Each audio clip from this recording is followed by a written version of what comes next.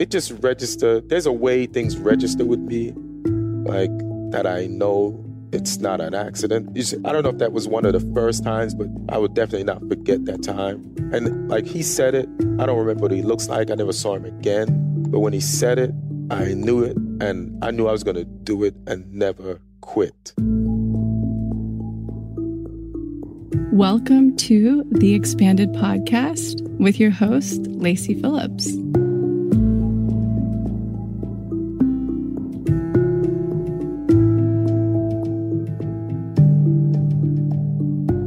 As a leading manifestation advisor with a process that's, radically different from the old New Age model, mine is rooted in psychology, neuroscience, and my energetic gifts. I created this podcast to help you expand your subconscious limiting beliefs about the potential of deserving the manifestations you're calling in. And by pressing play, you've already started the process of manifesting it. If you enjoy this episode, please leave us a review, comment, and share it with your fellow manifester that's struggling or could really benefit from the information that you're about to learn.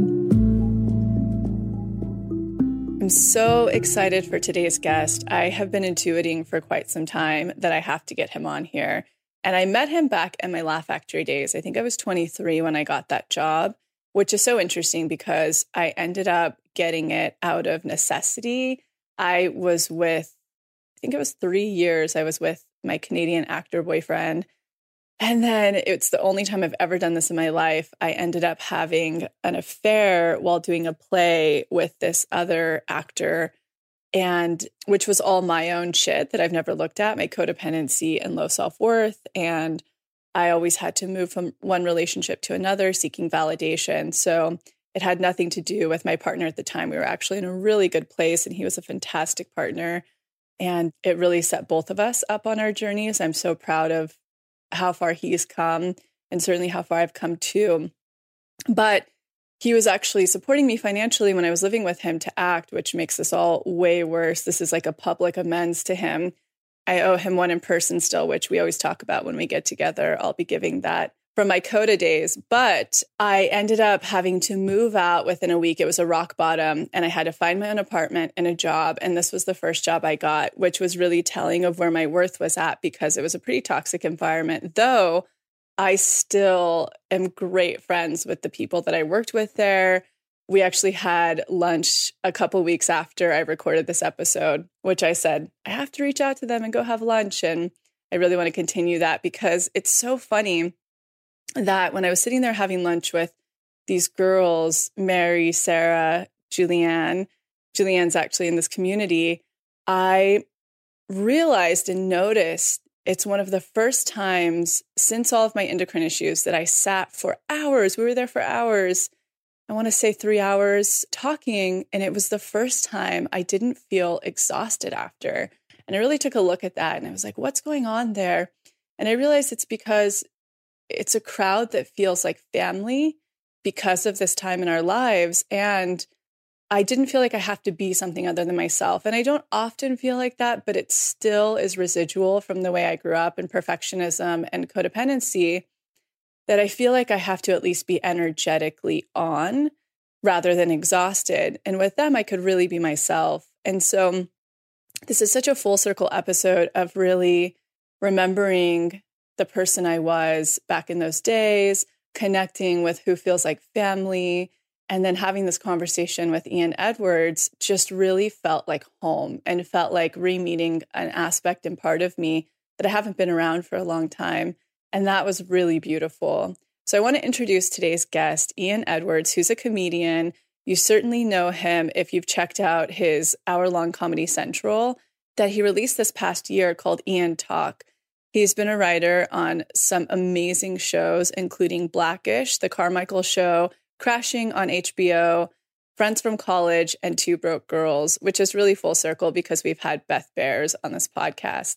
And it's always been really an honor to watch how far Whitney Cummings has come since seeing her perform at the Laugh Factory back then. And then, of course, moving on to doing Two Broke Girls and everything she's accomplished since. So really full circle episode. I was so excited to have Ian on, and I talk about this in the episode because anybody who's been around comics, we were very intimately around comics. I think I worked there for, I think it was 4 years, 3 or 4 years, and you get to know them quite well. And they're pretty, as you hear, they're pretty dark and traumatic people. Like they've had a lot of trauma. There's a lot of darkness going on. And most often than not, they were always trying to hit on us and sleep with us. So Ian was always such a diamond in the rough, so respectful, so interesting. He's vegan, his background's so interesting. He's an Aquarian, and we just both, I think he's a rat, like me, an Aquarian rat. And I always just felt so safe around him, so connected, so seen. When we would, like go out to friends or something afterwards, he was just really, really grounded and loving and beautiful. And I feel like he's a massive expander in this community, or he will be one for many, because he's so authentic and he's stayed so true to himself and so authentic. So let's get into this episode. It's a journey. He drops a lot of knowledge on us, a lot of things we can learn from him. And it's with a really heartfelt thank you to having Ian on this episode. Let's get into it.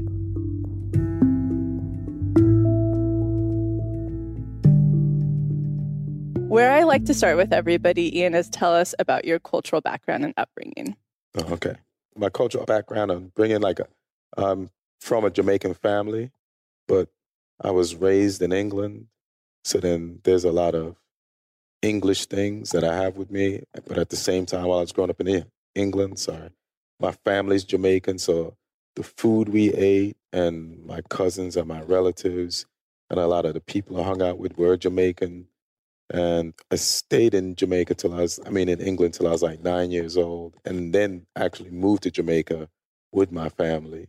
So then there's a lot of like Jamaican background, and religiously it was like the Church of England. Mm-hmm.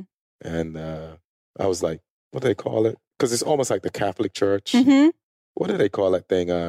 When you're 13, you're confirmed, and then you do all the blood of Christ and all that stuff. Yeah, what is that called in the Catholic Church? I don't remember. I forgot. What is it? Is it confirmation? Yeah, confirmation. Okay, cool. Yeah, I think you had one? Yeah, I had one of those. Yeah. And so even though your family, they're from the island, were they Catholic, or you just did it to we fit weren't in? Catholics. It's Church of England. So I guess back in the day, England was Catholic, but then I think it was Henry VIII wanted to divorce his wife. Yeah. So he switched the religion and cut off her head of the country and cut off her head. Yeah, a couple of them. He cut off a couple of wives' heads and stuff like that. So then it's Church of England, but it's basically Catholic, but they just wanted control.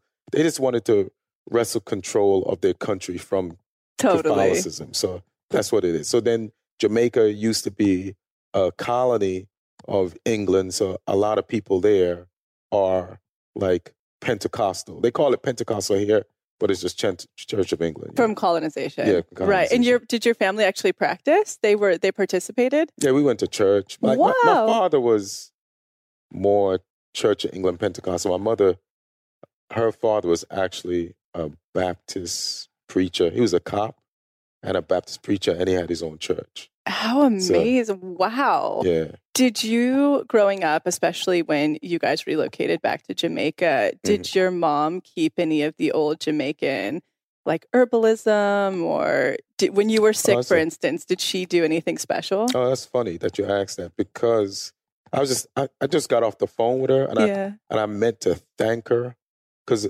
like we had such a healthy upbringing. Like everything people are doing right now, she did with us when we were kids. Like juicing. I mean, like that's all honestly Rastafarian culture. Mm-hmm. I mean, I don't know if you had that influence. She's not even Rastafarian. It's just like they were like these bush teas that they would force us to drink that would like kind of clean. She was always cleaning us out. Wow. Or giving us like laxative forcing us to take something. Yeah, laxative, like natural teas and just whatever, just healthy shit. Like when I look back and like, it's almost like how I think the world was like that. Then we went away from it. So it seems like now that we're going back to it, it seems like new discoveries, but it's just old shit. Yeah. She was doing that stuff with us from from the beginning. And did your grandma or grandmothers, did they practice any herbalism and stuff like that? Just normal people were religious, superstitious. Yeah. Like they believed in ghosts. Yeah. That's the type of island it was, like religious, and what's the word? Superstitious. Superstitious. Yeah. And also they believed in like a lot of natural, like bush tea remedies and teas and stuff like that. And then we grew a lot of the stuff that we ate anyway because we had enough land in the backyard to grow corn or callaloo, which is like spinach, or we had mango trees and sugar cane, and just we could avocados, pomegranates, so we just ate a lot of stuff that was just around. Local and natural and organic, all that. Yeah. Am I correct that I remember you were a vegetarian or vegan when I knew you back? Yeah, I'm vegan now, yeah. What, and how long have you been a vegan? I would say I've been a vegan probably like 15 years-ish. Wow. Yeah. And what was it that initially, is it for animal rights? Is it for health? Both? Nah, it's for health. It is for health? Yeah, it's for health. Like when I was a kid, so this is something stupid. When I was a kid, KFC was a treat. Yeah, it was like you got to, like even McDonald's when I was growing up. It was exciting. It was exciting and it tastes amazing. But we were poor, so I was like, man, whenever I grow up, I'm just going to eat this shit forever. All day, every day. All day, every day. And then I did start to, and I realized it didn't taste the same. And it wasn't the ingredients. It was like the actual chicken itself. I was like, just meat just tastes different. They're doing stuff to it. And I don't want any parts of it. And so just to be healthy. Right, to steer clear. I love that. That's so interesting too. It was sort of intuitive in a way. Yeah, that in a way. You could just tell. Yeah, you could tell. Like I'm trying to figure out like why this thing that I loved when I was a kid, like I used to look forward to every bite. All of a sudden, it's just not the same. Yeah. And it's such a great response because you always hear, just varying but charged responses, and that's a really intuitive process of knowing it's just not good for you anymore. Yeah. That's great. Yeah. And you're an Aquarius. Yeah. And you're How'd you know that? I think I remember that, honestly. And then we obviously researched you. Yeah. And then are you a rat in Chinese astrology zodiac? I don't know. Is that good? I am. I'm an Aquarius rat. You are? Yeah. Oh, get out of here. So we're on the same plane. Yeah, I'll be a rat. Yeah. It's the year of the rat. It's the year of the rat. What does rat mean? Well, I'm not good at this because I'm not that invested. You're not that Chinese. I'm not that Chinese. Right. You're right. Exactly. And all I know, the things that I identify is that we're really savvy. We're very busy and that we're very savvy with saving, like building nests and things like that. I'm into that. Are you the same? Yeah, you identify? So anybody who does actually really know Chinese astrology is probably like, she has no idea what she's talking about right now. But they could help out. It could help out. They could respond to this and help out. Yeah, you guys could send us something and maybe we would be able to read it or know about it. Okay. How do you know if you're a rat? Like, there's a certain day? It's the year you were born. Oh, okay. And then I think there are elements. So, for instance, my fiance is a dragon and you're like a wood dragon or a fire dragon. So I don't even know which one I am. But I do know that the rat and dragon are a very powerful couple. So that's something to know. Hopefully I'm a rat. Yeah, and hopefully you're looking for a dragon. Yeah. No, nobody wants to be a rat. But, I'll take it. I know. I'm there. I'm going to own it. Yeah. So one thing that I know that we really wanted to get into with you is that as a comedian in today's current climate, it's so fucking sensitive in the world right now. Right. Every which way, it's so sensitive. And I really like about your comedy that you touch on everything and you're so authentic. And a huge part of manifestation, I would argue the most important part of manifestation that I discovered is everything we're doing is to get back into our totally authentic self and sense of being. And I think that today's climate, it's really hard to be that, whether somebody's afraid of offending someone or outshining something or undershining something. How do you approach that as somebody who does have a darker, drier sense of humor and comedy? How does that come up for you? I don't know. I couldn't see me doing comedy any other way. Right. Like once, one of the things in comedy is like you have to find your voice. And once I found it, just like knowing not to eat chicken or just even knowing that comedy was the thing for me to do, like I know that this is the way for me to do it. Mm-hmm. So then I just never question it, or there's nothing going to stop me from doing it. I'm just going to, and then the more restrictions they put on you, there's ways around them Mm-hmm. that'll make them regret those restrictions. Let's dive in. You know what I'm I saying? love what you just said. Mhm. First, tell me about, and then I'm going to loop back around, Mhm. how you even got, I call it the ping, to know that you're a comedian and that's what you're going to do. That's your thing. Oh, okay. So this might be interesting. So I'm working at Burger King years ago. I'm on the drive-through. So one of the things is, so when I moved to America, I'm like 17. I'm like trying to figure out what's going on. Like you're in another country. Literally. Literally, And it's the first time I'm around like Black people who I don't even have anything in common with. I have some things in skin color. But normally, if I'm in England, like, and there's Black people, they're Jamaican, Mm-hmm. they're British, there's that. And then I'm in Jamaica, there's Black people, they're Jamaican, we like the same sports, the same food, the same everything. Mm-hmm. And we watch the same things, so you can, same music. Then you come to America, there's different music, different food, basically talk English, but different. Mm-hmm. So, you just, and then there's different races. So you're just catching up, Mm-hmm. and people are into different things. So there's one guy at the job, his name was Greg Ellis, and he was funny as shit. And I noticed that when you're around him, time goes fast, and it's a fun time at the job. So I realized that I was just so frozen. I wasn't tapping into my funny side. So then that gave me the realization to just relax, just have fun, joke around. So I started doing that. And then maybe a few years later, I'm still at the Burger King. I'm taking orders on a drive-thru. I'm just clowning and just taking orders. One customer pulls around and he said, "Hey, man, did you just take my order?" I said, "Yeah." He said, "You're funny, man. You should do comedy." And as soon as he said that, I was like, "Oh, shit, that's what I'm going to do." I never thought of it before. Was it a full body experience, or how did it register to you? It just registered. There's a way things register with me, like that I know it's not an accident. I don't know if that was one of the first times, but I would definitely not forget that time. And like he said it, I don't remember what he looks like. I never saw him again. But when he said it, I knew it, and I knew I was going to do it and never quit. And was it a mental knowing, or did you feel something in your body? I felt something, okay, but it was just like, it wasn't like, you know how I'm even killed? It came that way, like, that's it. Calm, and it's just Calm, there. And that's there, and this is it. So this is what we're going to do. So now how are we going to do it? Yeah. Yeah.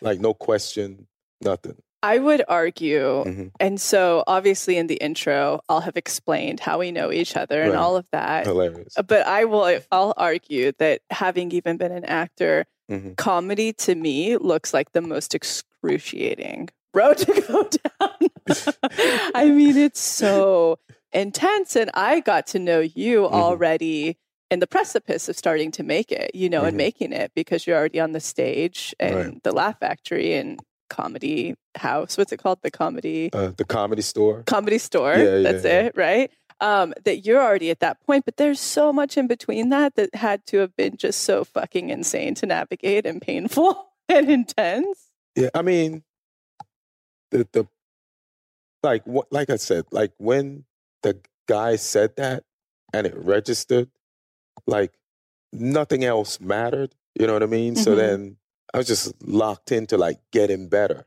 So then everything just is a part of it. So it's like, this is just a part of it. I bombed again. This is frustrating. Like first I'm not good.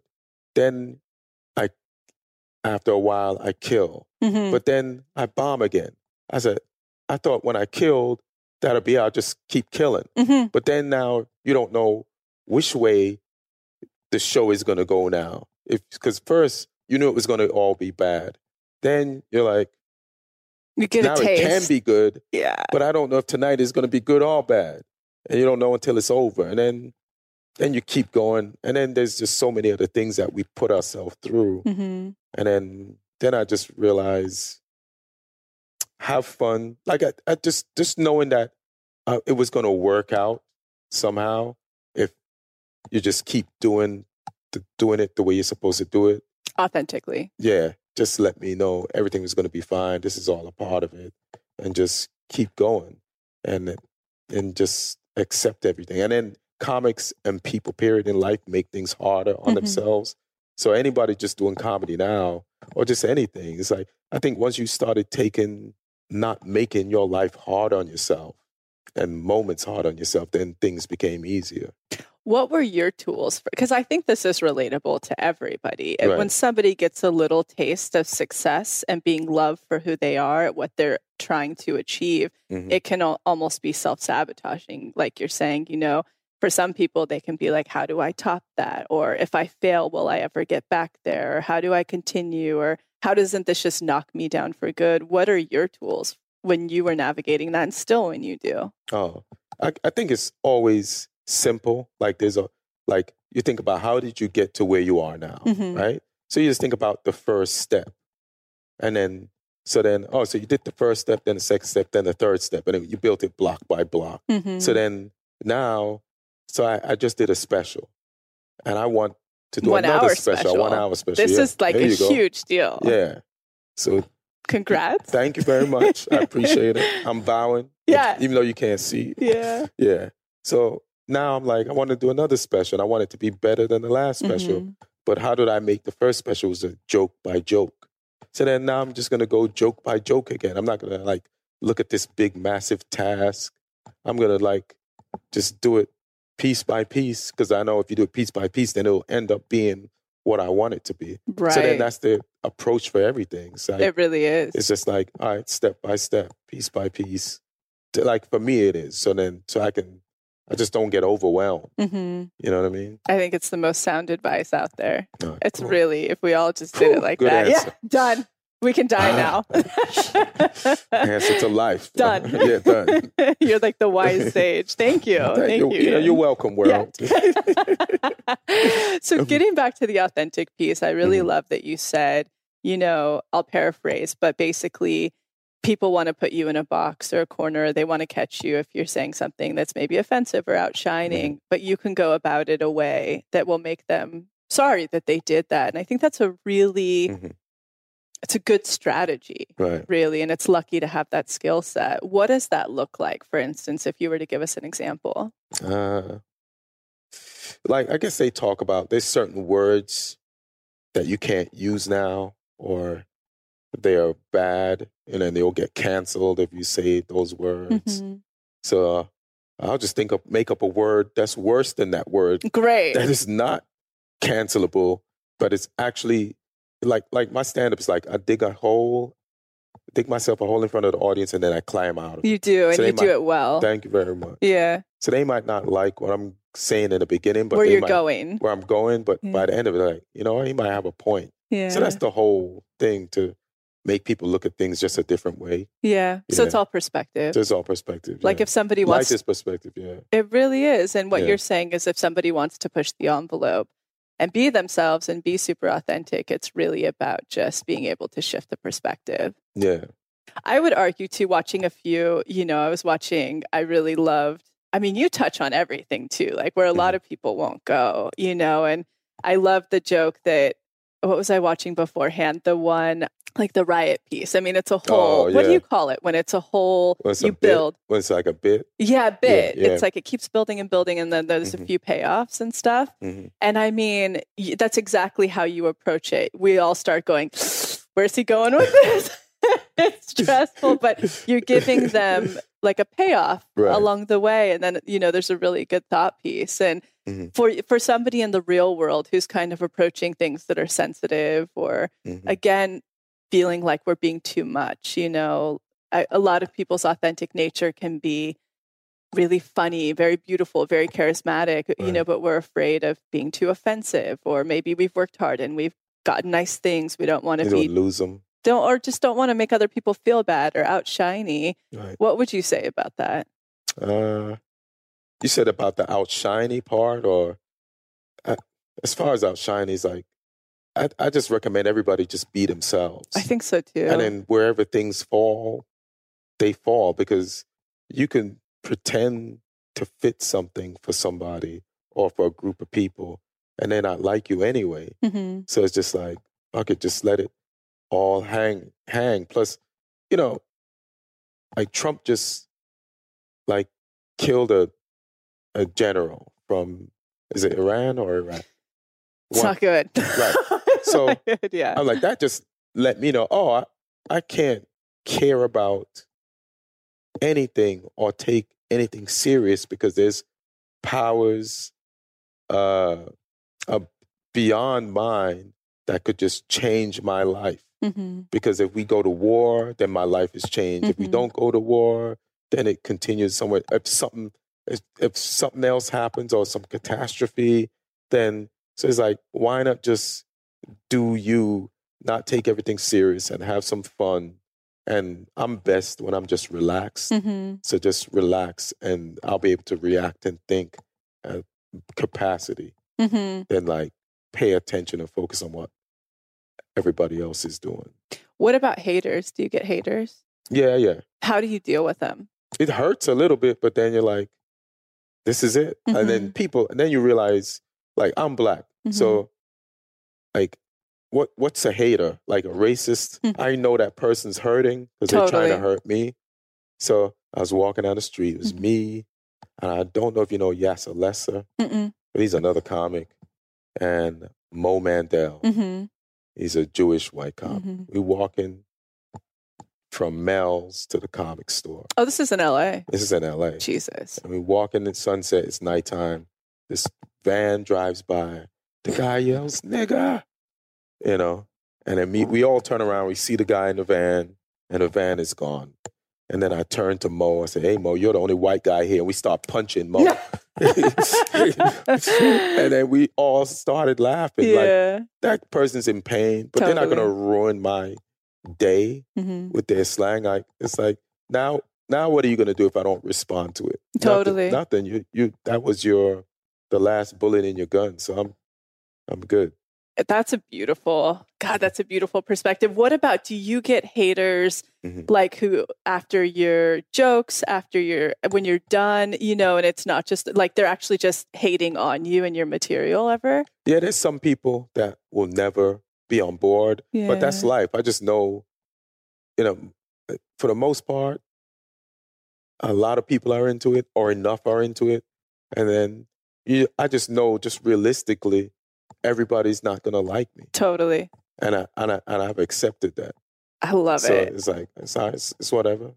I mean, you feel bad a little bit, but it's like, realistically, overall, that's just life. So I'm fine. God, you're so even keeled. Ian, it's amazing. You're so inspiring. You're expansive for me. I mean, we even experience it. We'll get it with reviews and things like that. And yeah, I guess it's really just, and I think the real takeaway for everybody is you have to double down on your authenticity. Yeah. And I think I'm still afraid to fully do it all the way.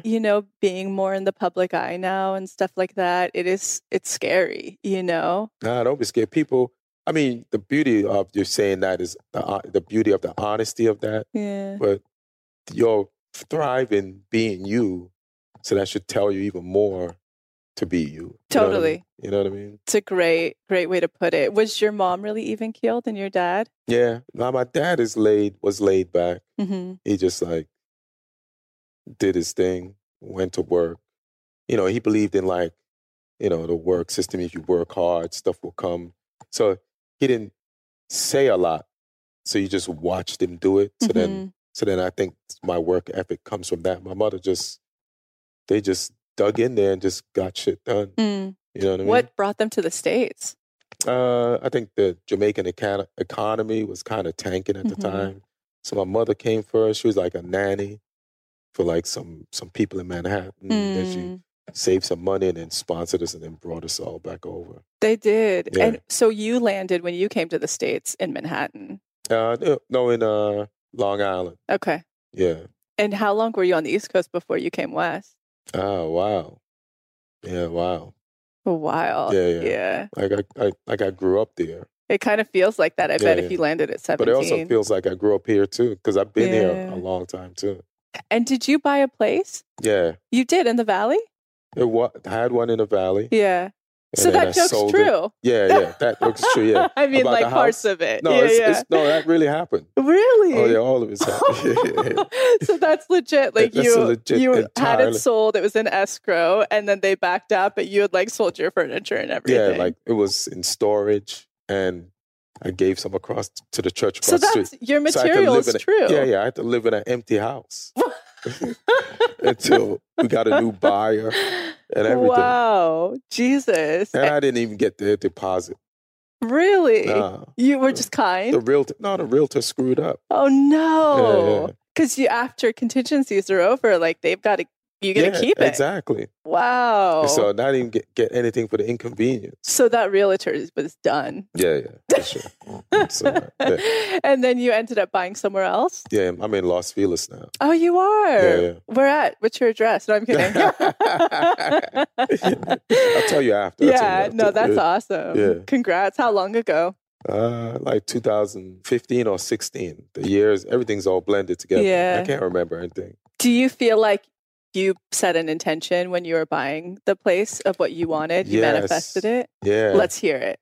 Because I'm in the Valley and I'm like writing on a show in Burbank. Mm-hmm. So in the morning, I had to get up and get to Burbank. Finish writing on the show.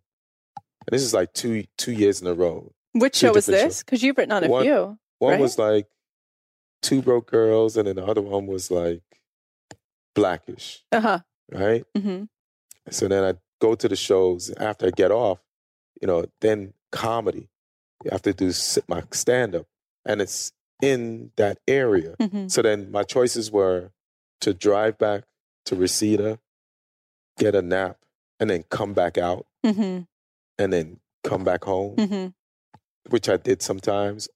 Or the other choice was just to stay out there. And in your car the whole time, in or the like car, friends. like a homeless person or bug some I friends. remember, for auditions when I lived in Pasadena, and then work. Yeah, and then work. So then you like, you have a house, but you get there late at night, sleep, wake up, and then repeat. So then I was like, but the market was down at the time. Mm-hmm. So I was like, shit, I want to move. And I knew where I wanted to move to. And I was like, sometimes when I just know what I want to do and I feel it, it can happen. So then I was eating some food at Low Cali. And I was next door, there's a realtor place. I started like looking at the listings on the wall. On the wall. Yeah, or window. Yeah. And then I went inside. I just started asking some questions. And then, because I had no belief that the market, like, I was like, you can't sell your place because the market's down. You won't make any money, or you'll just lose. So you won't be able to move. But then they looked up my place and said, oh, yeah, you could make some money if you sold it. And then I was like, for real? And then I just set the whole thing in order and just sold it. Then the incident happened. Yeah. Right? We'll have to link that joke below. Yeah, That's great. Yeah, thanks. And then I couldn't find a place. I stayed at a friend's house in Mid-City, which was a great place area to live. Yes, very central. Yeah. For like a year and a half until I found this place. And it's like, yeah. Do you feel like it was what you were looking for? Yeah, because here's the funny thing. I had a townhouse in Reseda. And I always went, man, this place is great if they could just airlift it and drop it where I want to live. That's how I felt about our Echo Park house. Oh, word? Yeah, I love the house. Yeah. I just didn't want to live in Echo Park anymore. That's funny. Yeah. So then, to me, this is like it was airlifted and dropped. Wow. Yeah. So it's almost identical in a way. Almost identical. 2 bedrooms, 2.5 baths. Yeah. And did Upstairs, downstairs, yeah. Because I'm like thinking through my formula and I'm like, okay, he walked into the place, he was expanded. He listened to his ping to go look at I'm just walking through my stuff for the people knowing and listen to it. Mm-hmm. What about, like, do you feel there was a kismetness in finding that actual place in Los Feliz since it was so similar to your old place? Or it just popped up one day? Well, let me see. I'm trying to figure out, like, what I realized is, like, you don't have to have anything. You just have to know what you want and start heading in that direction. And do you think it's like step by step? Like you do with comedy, like you did with comedy? I just know you have to start heading in that direction. Mm-hmm. So if it's step by step, like 1 step, 2 step, then fine. But I got to start. I had to like look at the listings.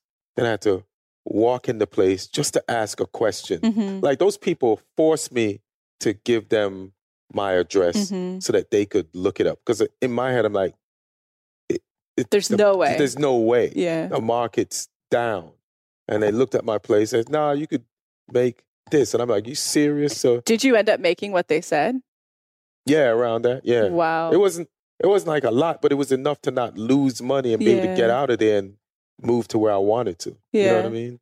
What else do you feel like in your life you've manifested that's really clearly what you set out for?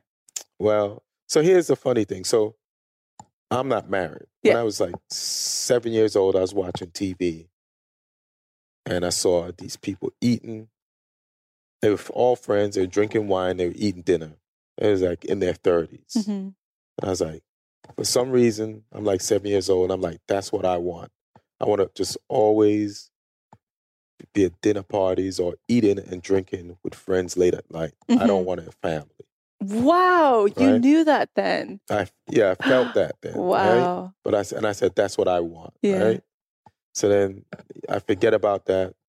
I start doing comedy. Like I grew up, moved from England to Jamaica, from Jamaica to England to Jamaica, from Jamaica to New York. Yeah. Get the thing about comedy, start doing comedy and doing comedy there. Then I moved to LA. And then it hit me one day, like, I remembered, the movie that I saw, this TV show, and the people eating. And I was like, oh, shit, that thing that I wanted back then, I've been doing it because ever since I started doing comedy, every night, me and the comics would go eat Mm-hmm. at some diner or some restaurant. And I did it when I was a Long Island comic, when I was a Manhattan comic, and now I lived in LA. Like I've been out to eat and drink with friends so many times. I'm not married. And like even comedy was a part of me ending up.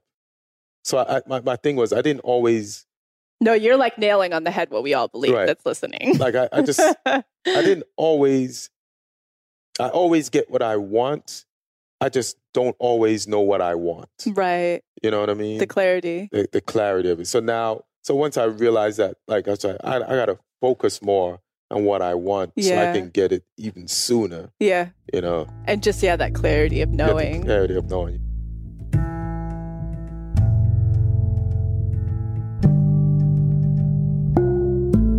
So I'm quickly interrupting this episode to invite you, if you're ready to start your manifestation journey, or if anything you've heard in our manifestation episodes has piqued your interest to begin. We have a la carte workshops in everything from the basics bundle, which is what we recommend to everyone who starts. It's the formula that actually teaches you how to manifest, unblocked inner child, and unblocked shadow. We also have a la carte workshops on love and money. But the real gem is the Pathway membership because it encompasses every single workshop we have. It's a year-long membership with full access to the few a la carte offerings we have and exclusive workshops not available anywhere else, such as the daily practice, which is what everybody in the Pathway uses, hopefully at least 3 times a week to daily in order to truly create the new neural pathways that one needs in order to manifest, and houses the library of our deep imaginings, which is our unique hypnosis process that allows you to get into your subconscious and overwrite those old neural pathways, creating the new ones. You can use our special code EXPANDED, all caps, EXPANDED, to receive $20 off your first a la carte workshop purchase or $20 off your first month of the Pathway. Again, that's all caps, EXPANDED, EXPANDED. Okay, now back to the episode.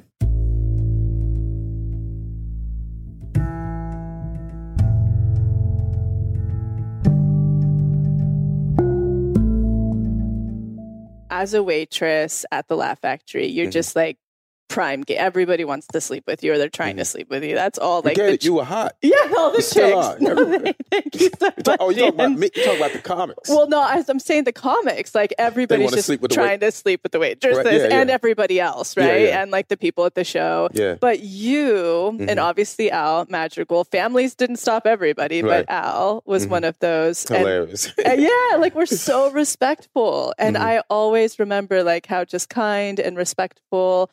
And I really appreciated that. Oh, I cool. mean, what's the question? Like your moral code when it comes to, because we have a lot of listeners, right, that are Right. like manifesting dating and, manifesting partnership. What's your moral compass when you're navigating the dating experience, when you know you don't want a family, you don't want something deeply committed?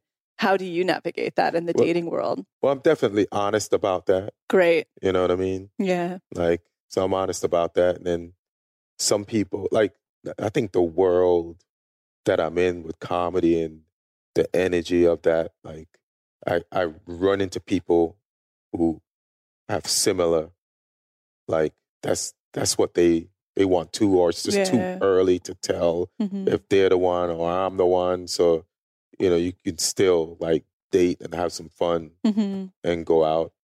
As far as morals, you're saying, I just tell them. You're just super upfront. Yeah. And That's like so we have important. a conversation and we talk and like, yeah. I'm not looking for. And has that ever changed for you? Do you see that changing in the future? Or you think that's your life? There's a few times it's changed. Yeah. Like I was in a relationship and I was like, all right, but then it didn't work out. So I was like, Whatever. yeah, Back to it. back to it. Yeah. You're yeah. like back to that I would- TV show. Yeah, I would never say never, Yeah.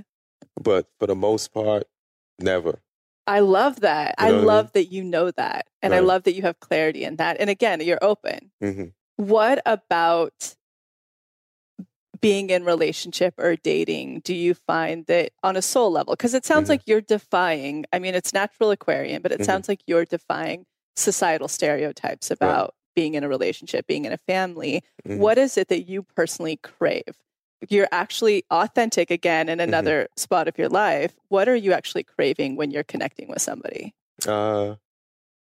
Like I get why people want to be in relationships. Like even the last relationship, like there's closeness. We took trips. We were great company with each other. We had a lot of fun. So then I discovered a lot of California, like in my last relationship. Because then I was like, I'd never been to Big Sur. Wow. And one day she's like, we should go to Big Sur. And then it was crazy.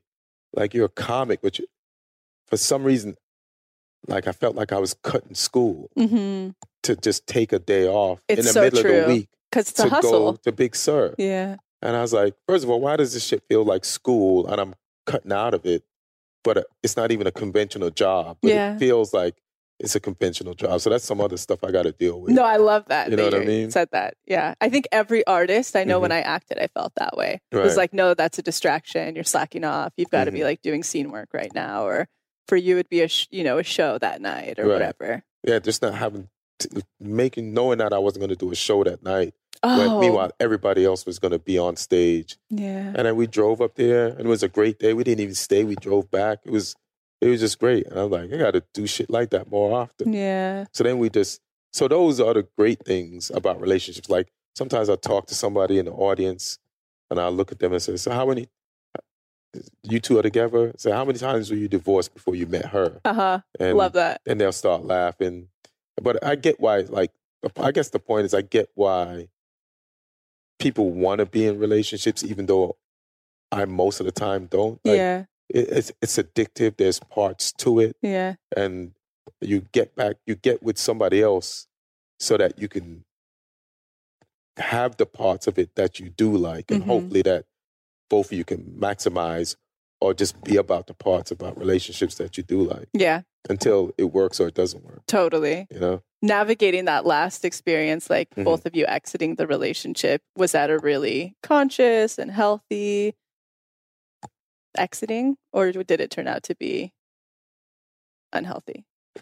It was definitely, the whole thing was healthy. Awesome. But even the bad parts. Yeah. You know what I mean? Like a lot of communication, Well, hearing everybody's side. there was that. and well, let me just say, going into the relationship, I was like, this might not work. And not because I thought it might not work. Yeah. Maybe I did think there were parts of it that was like dodgy.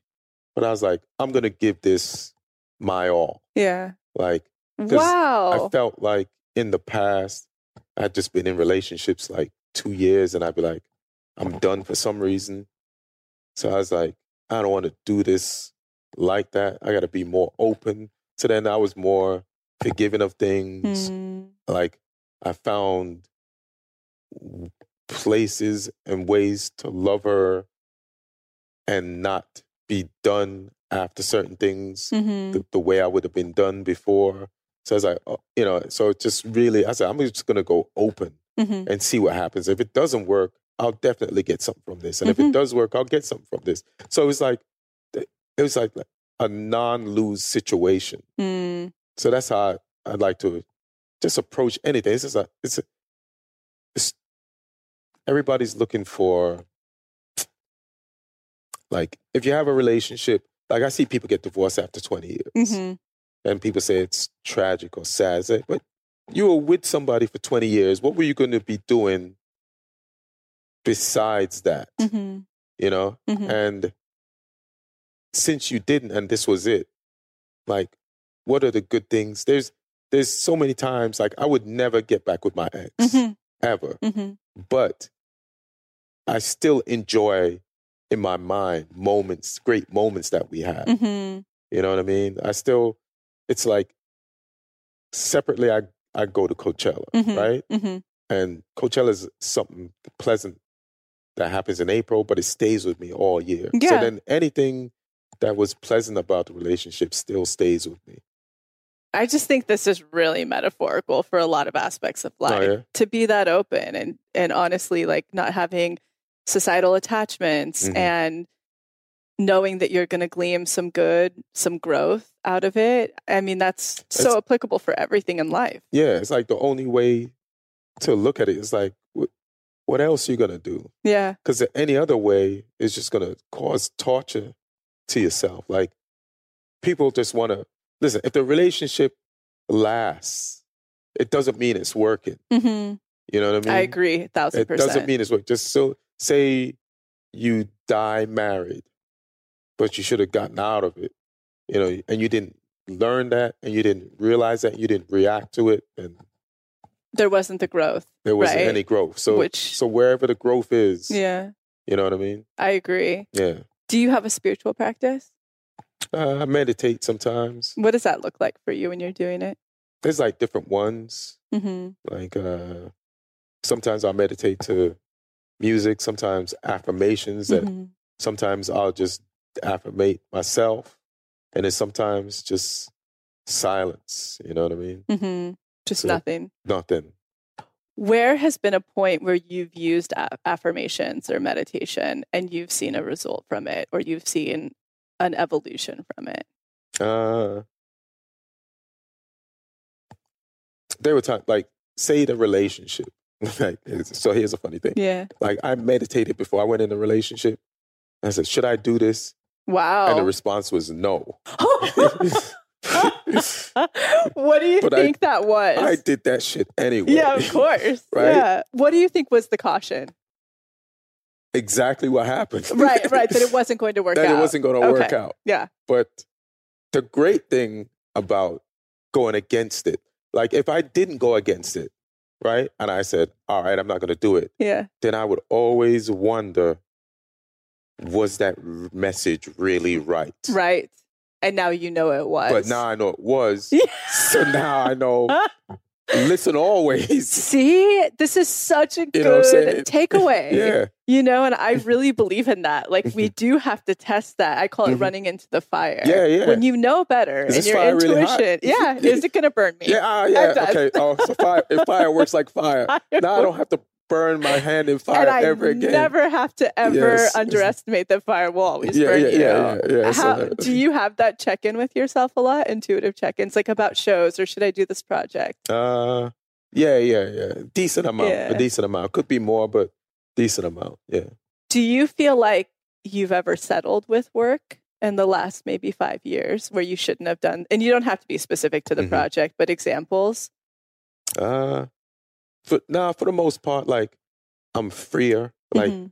Like I was writing on shows.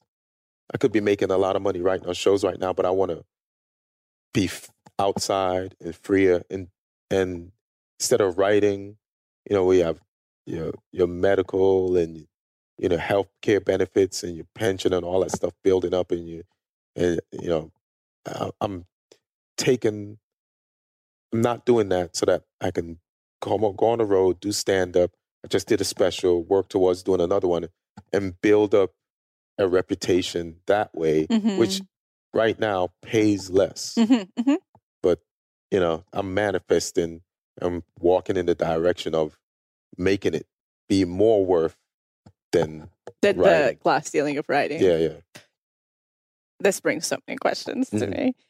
Do you feel like when you said no to writing, like being in the room, and just to my understanding, those are like sometimes 12, 16-hour days, like you're on a project, it's a whole thing. Whenever you said no, or you made the conscious decision, you really want to be on the road, did more stuff start to come to you in comedy? Yeah, because then I said, I'm going to do a special, right? So I'm like last year. Yeah, tell us about that manifestation process. So then it's been on my mind. I did an album, but when I did the album, I was writing on Blackish. So I couldn't get to tour and push the album. So then I left. There was some issues at Blackish. And I'm like, these issues are telling me to go do stand-up. So then I was getting paid as a staff writer at Blackish, even though I'd written on shows before. So one thing, I took the job because at the time before Blackish, I was writing on shows and I wanted to get back into sitcom. And I felt that and I knew that and I that's what I wanted. And you mean acting? No, like writing sitcoms. Okay. So then, out of the blue, Morgan Murphy calls me. She's like, "You have an agent?" I'm like, "Nah." She's like, "You have a manager?" I said, "Yeah." She's like, "Damn, what's the guy that created part of Michael? Why can't I?" Created, what did he create? Sex and the City. Oh, yeah. What is it? There's two guys. But there's a main guy that it's the same person who produced Two Broke Girls, right? Yes. Or who, with Whitney, helped that show come exactly. about. Right. We've had Beth on the show. Oh, yeah. Yeah. Oh, no. Yeah. That makes sense. Yeah. She live around here or something? Is that her horse? Yeah. Her horses are, I think Whitney's horse is around here too. They're in Topanga. But she actually, I think, just manifested her second home. And we have to have her back to go through that process. But she does all the work. Yeah, we're going to make you do it. I'm down. But continue. Sorry. So that's what I knew I wanted, what gig. So Morgan calls. She said, Michael Patrick King. That's it. Yeah. Wants to meet with you. I'm like, what the fuck? Like out of the blue. And she's like, then she explained, she showed him a joke that I did. And my name came up in the room. And boom. So now I get the meeting. I'm working on a sitcom. But this is something that I wanted. I can't remember how long it took to happen, but it felt like the thing that I do when I know what I want. Yeah. You know what I mean? And it comes. And it comes. So then that happened. And then I went to Blackish. And then now I want, and I've written on some other shows after Blackish, but they fit into, and Blackish, like Two Broke Girls was punch up, but it paid a writer's salary. And then Blackish was like staff writer, which is good money, but it's just like basic. And I'm like, everybody in the room was further ahead than me, like within their titles and the money that they were making. And I'm like, I've been writing just as long as these people. And I said, and so then I leave, but then the next show that I get, because I didn't really want the job, pays me It more offers. offers more Yes. than if I'd stayed there. Yes. And then the job after that offered more because of that. So because they was just like 8 weeks here. I didn't want to be in a room. We're doing a sitcom now. You're doing 20 something weeks out the year. Yeah. That's half the year. So Now insane. I can do like 8 or 16 weeks. And they like, my agent would be like, he doesn't want the job. He wants to do stand-up. Then they'll offer more money. So then I got to where those people were in that room. Yeah. By not staying there and doing it step by step, but just saying, I want it, but I'm not going to do it this way. And then now it works out both ways. So now, because that's part of like what I teach in manifestation, we get tested and we have to stand in our worth. And you're outlining it perfectly. You're Right. like, no, I'm just going to do comedy if you can't meet me here. It's like, I can do that, but Right. I really want to do comedy. And if you can meet me here, I'll consider it. Mhm. When you finally said, did you say yes to one of those? Yeah, it took like, here's a funny thing. When Yeah. I quit Blackish, it was hard because it's like, I knew the show was going to win an Emmy at some point. It was a good show. That's why I joined it in the first place. But it was hard to quit because you're like, is this the right move? Because this show, It's show's gonna go. It's Yeah. going to go. It's on the air 6 years. So it's good. Everybody who's still there, they are made their life money and everything. Mhm. But I'm like, then I had to figure out some basic steps.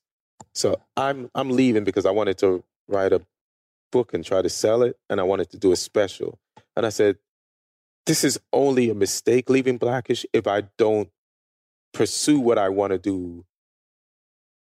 The reason for leaving it 100%. Mhm. It's like, it's not a mistake to leave. It's a mistake to leave and not go hard Yeah. to do it. And so then it's like, okay. So then now I have to work and I have to hold myself accountable and do all the things. And then I did it, and then I got the special. Bam. Yeah. Yeah, you've really just outlined the manifestation process. I'm so happy for you. Yeah. That's incredible. Wow. And now that you've done the special, hmm what do you feel like for you? Like your soul at a soul level, what does it feel like it's asking for next? Obviously, we know you want to work on another special, but just On from a soul level? soul level, what are the things that are coming up for you? It doesn't even have to be career, Yeah, right. but it's like, go there, do this. This is what we need and want out of the next 10 years of life or 5. I'm trying to figure out, I want to know, what don't I know about me? Like, what is my total power as a human, as a being, as a soul, and in connection with my body? What is my body limiting me from doing spiritually so that I can somehow reach out and do it, like figure out how to do it and know the things that I should know and do the things that what am I capable of that I don't know that I'm capable of physically and spiritually? The full capacity. The full capacity. Do you get little downloads or glimpses of what those could be? Just like little clues of what maybe all of a yes sudden. and no. Okay. Yeah, yes and no. What would be some of the yeses maybe you've received? I feel that many people get to a point where they quandary this, especially if they're reaching success. Were they quandra? Yeah, where they're like, what is my actual potential? If I take the box that I've seen and I've been building towards, and I just kind of lift that, what is the real full potential of who I am, my being, my spirituality, my creativity? Like, where do I not need to age? And we're not talking about what is that full potential? I think a lot of people, they sit and philosophize this. Right. What are some little glimpses that you've received that maybe society's telling you something, or this industry's telling you something, but there's something vaster? It's hard because you think about it's like asking me what's my favorite musicians right now. Like, it's like put me on the spot. It is. So you can't think of any of it, I can't right? think of it, but right. But because I've had some answers before, I just don't remember them right now. Well, but I just know I just need to, coming up here is good. Yeah. And talk to you is good. Because I didn't know you were doing this. Yeah. You just disappeared and then you hit me up. So even the special leads me back to you. Yeah. And then this talk will sink in. And then maybe I'll meditate more, at least at the beginning of the year. Totally. Before I fall off again. For sure. You know what I mean? So Well, I think a lot of people actually meditate to Mhm. exist the way you already exist. Right. I But think you naturally have an maybe. innate I think- presence about you, a presentness about you. thanks. And I think when I used to play soccer, it was a form of meditation too. Totally. A Yeah, moving yeah. meditation. Yeah. Completely. Yes. What does your family think about what your whole life is? I mean, before when I did stand up, I didn't tell them, so they just see me disappear. I call this manifestation boundaries. Manifestation Because they boundaries. might tell you, like, don't do it, be Mhm. safe, and just out of love. They're Right, just right. fearful because they want you to have a successful life. Mhm. And so I tell people, just lie and say, Yeah, that's funny. Yeah. It's a good way to do it. Yeah. right? And Because you'll they show are- them with what you manifest. Exactly. They might not be able to handle it. Totally. Yeah. And then my parents are from Jamaica, and they're like, my father was like an engineer. They just believe in like just working hard Mhm. and you'll get it. So they're And not be thinking secure. and be secure. So they're not thinking. So you can go to college and get a job and then be secure.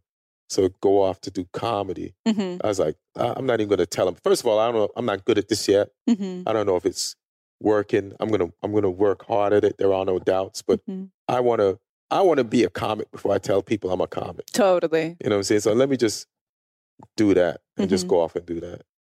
And then focus on- what? Now that you've had success and you've written and all of that, what do they think? Well, they've known about it for a while. They Yeah. found out somehow. They came to a show.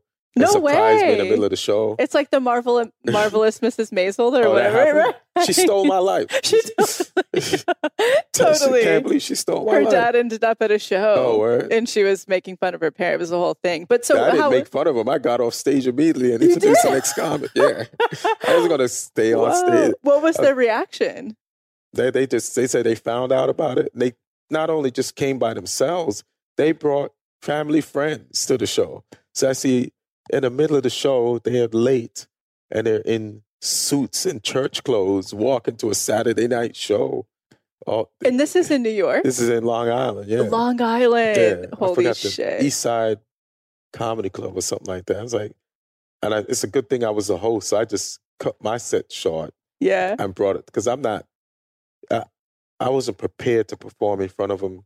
Oh, I'm this trying would to be find so my voice. stressful. I'm not. Yeah, it's not. And were they supportive? Yeah. They were, and they've been totally supportive since. Yeah. Wow. Like my mother helped kind of like, I had like a piece of shit car. So she's like, I'm going to buy a car that you can use to get to some of these gigs and shit like that. So So she she helped believed out. in you. well, she helped out. Yeah. Yeah, She yeah. must have. And then she knows me. She knows who I'm raised. I'm not that much different. I am different around my friends, but I'm not that much different. Like so I won't curse in front of her, but I think pretty much the same way or act pretty much the same way in front of her. So she wasn't concerned. So I just think it's just like, yeah, why not help out? Yeah. Yeah. They were probably relieved that you weren't just like out doing drugs and partying all Exactly, night. They were yeah. like, oh, phew. So this is what he was doing because I'm sure it seemed like I was doing something Shady. shady. Wow. sure. And what do they think about the no family component? There's never pressure from your mom. My sisters might say some stuff, Mm-hmm. But now they stopped saying it. you know? Great. Yeah. Did you feel like you had any inner child, I say inner child, but like limiting beliefs that maybe you had been raised around or programming that you had to overcome for comedy? Not for comedy, just continuously, just for life, Yeah. period. You know what I mean? What are some of the biggies? I just feel, how do I even put this? Say the question again. Maybe that'll So help. basically, any programming, I mean, especially cultural. I mean, you Mhm. lived in literally three different cultures, Mhm. essentially, because not only is it the family modeling, the Mm-hmm. familial modeling that you witnessed, but you also had to deal with British culture. And then you went back to Jamaican culture where you were Mhm. immersed. And then you came to American culture. What have been, we'll even put it this way, what have been some of just the limiting beliefs in yourself that you've had to overcome? Well, so some of the limiting beliefs was like, doing comedy, like that's a no-no. That's just some shit that you see people do and achieve, but you don't. You're supposed to like, your limiting beliefs, like go to school, get a job, and then just do that, right? Mhm. And another thing is, you're if you don't want to get married or have a family, there's something wrong with you. Mm-hmm. You know what I mean? So I'm like, I don't give a damn if you think something's wrong with me. Mm-hmm. Like, yeah, they're like what Yeah. did they say? The Peter Pan or the whatever. yeah. Right. And it's like, nah, that doesn't mean that. It just means it's not for everybody. Totally. Why does everything is just not for everybody? And I'm one of those people that it's not for, and there's nothing wrong with me. Like, I clearly know that somehow. And I clearly know I should do comedy somehow. It's the same thing. Knowing. Give me that message and that same knowing. So I'm going to do that. And then restrictions is like, so now I'm doing comedy, then they're like, there's restrictions in comedy. Hey, if you do that type of comedy, you'll get held back or blah, blah, blah. You know, so I'm like, no, I'm doing that type of comedy and I'm saying those things. And people who say nicer things maybe further or have more money faster, but as long as I'm happy, I'm good. That's awesome. You know what I mean? That's everything. Yeah. It's hard in today's society to be that. It is really fucking hard, I feel. But to be happy? Well, to just be authentic, like getting back to that conversation of authenticity. It's scary almost, you know? It's especially as somebody who's in the public eye, it's really hard. It's funny. I told this one person this story. So when I first started, I was friends with a bunch of comics in New York. So then there was this big TV show taping. So comics came from all over the country to New York to tape it. And after the show, one of my friends was like, we're going back to this other comics hotel who just taped, all hang out. You know, comics are excited. They have a hotel in New York City. Blah, blah, blah. So I go there and the guy, I'm there, we're hanging out in this guy's hotel. So then the guy kind of turns on me. The guy who's not the person who invited me. The one who had the filming of the show. Who filmed the show, and it was his hotel. And he basically screams on me in front of everybody and tells me to get out. Why? I'll kind of get to that. Okay, I'll get to that. Okay. So I'm like, I don't even know why. At the time. But I know this is his hotel room, and he's telling me to get out. And he's embarrassed me in front of these people. But it is his hotel room, so I got to get out. Yeah. So I leave. Yeah. So I leave, and then maybe a year later, somebody was booked on a show in Germany to do military bases, and they couldn't go. So the promoter said, hey, do you want to go to this shows in Germany and fill in for this person who can't make it? I'm like, yeah. They said, by the way, this comic that yelled at you is also on the same bill.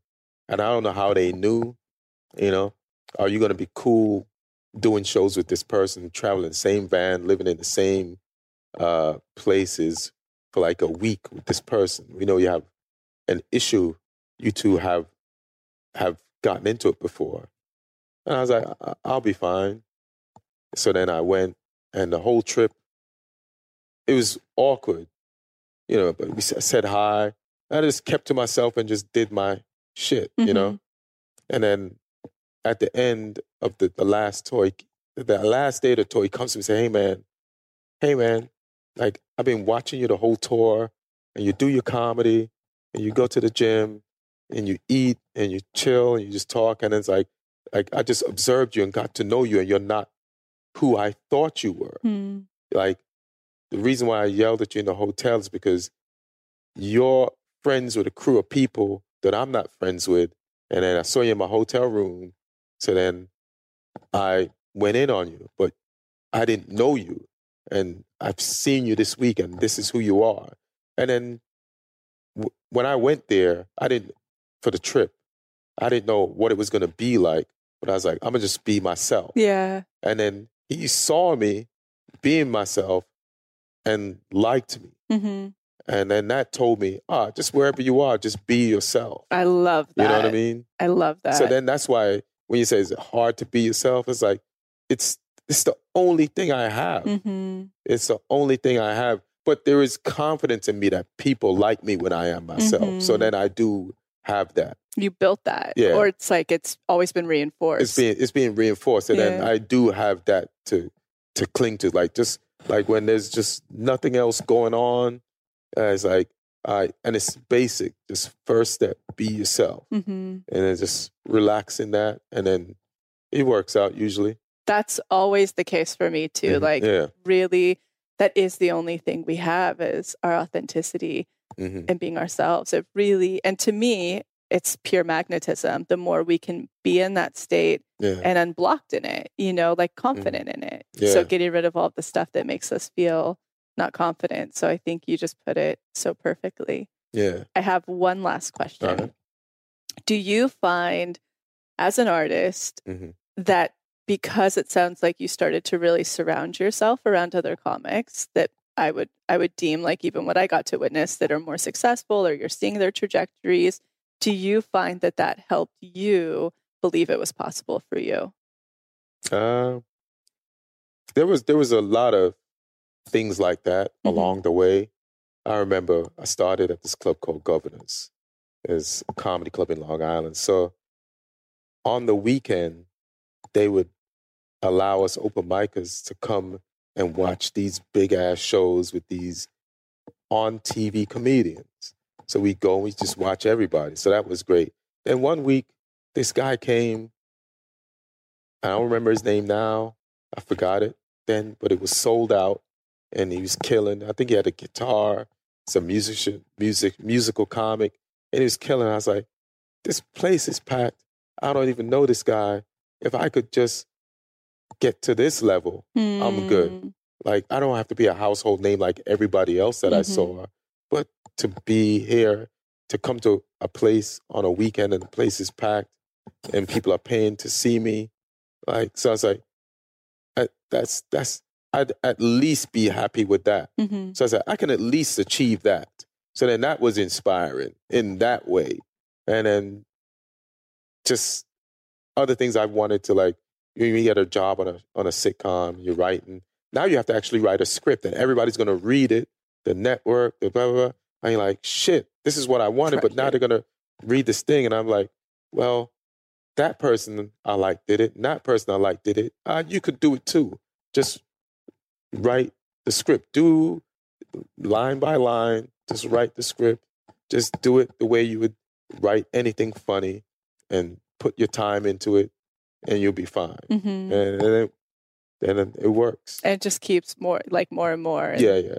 It's interesting because I really, instead of visualizing, which I don't think has ever been that effective for me, but like what you're outlining, and I think it's a really good takeaway for this community who subscribes to this type of manifestation.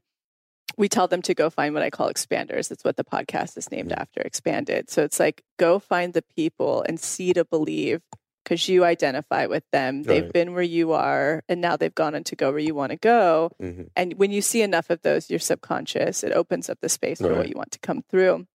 But what's so important about what you said is you would kind of do it incrementally. You know what I mean? You would be like, if I could just get to that point, like that's awesome. And then you would build from there, which is sort of, I would say that's the theme of the episode is be yourself and put one foot in front of the other. Like you don't have to go find the whatever, I don't know. Who is the biggest comic in the world right now? There's a lot of them. Are there? Like, who are these people? There's Rogan, there's Chappelle.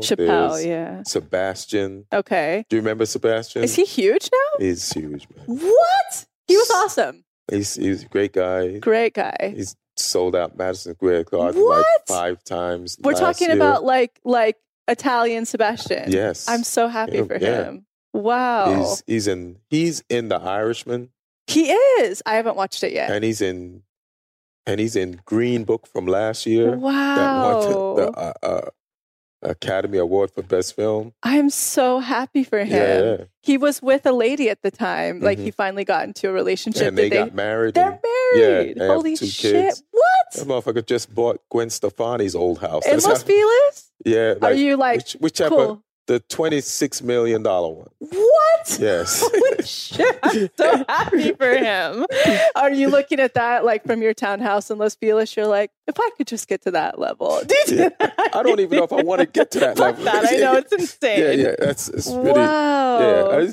I want to be more secure, but I don't know if I want to get. That's a whole thing. Yeah, that's a whole thing. Wow. Because I'm worried about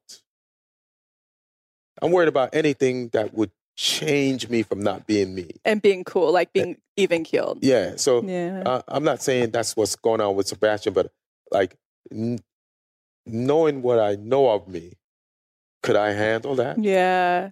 And if I can't, then it's not worth it. Totally. You know what I mean?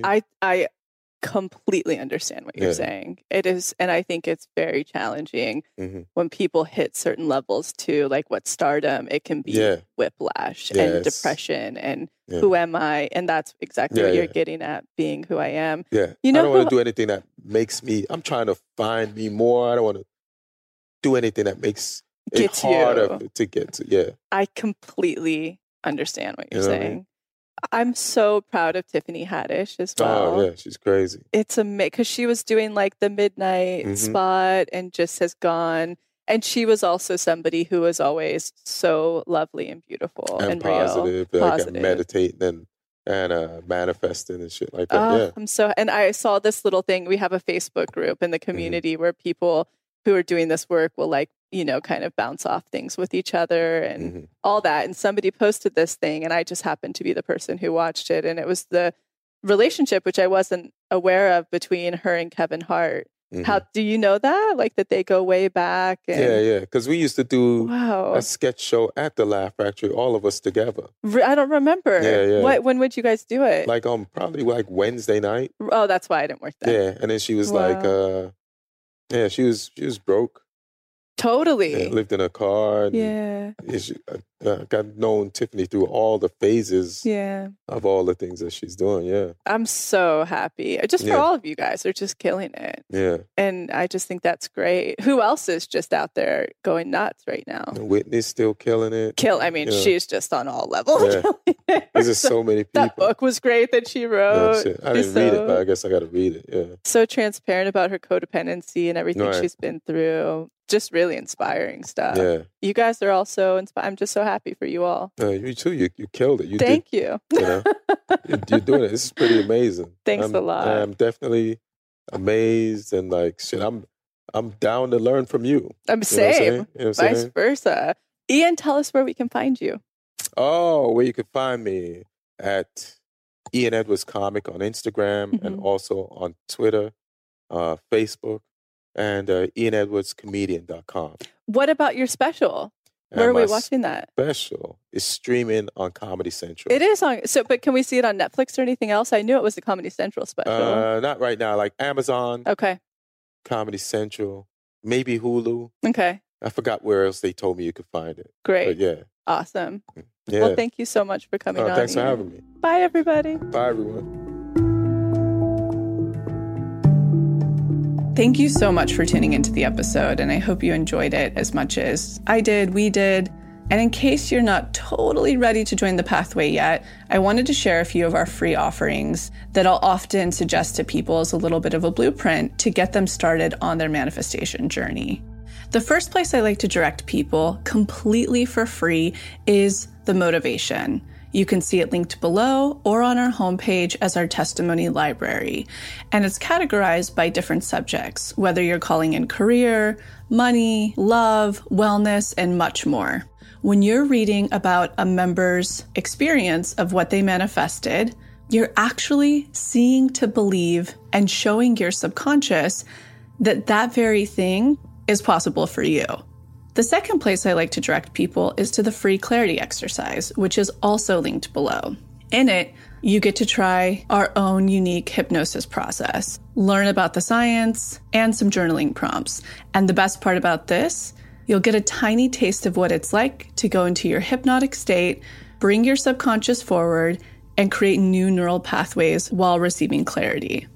And the third thing, if you haven't listened to it on this podcast yet, please go back to the episode titled Manifestation 101, where you'll learn the basics of neural manifestation to truly understand this process.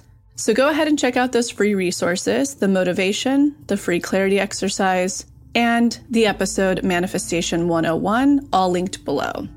And in an effort to make sure to have representation in this process series, go ahead and submit any process testimonials you have, especially to our LGBTQ plus community, our BIPOC, as well as the WISE, which is anyone in the community who is 45 and over.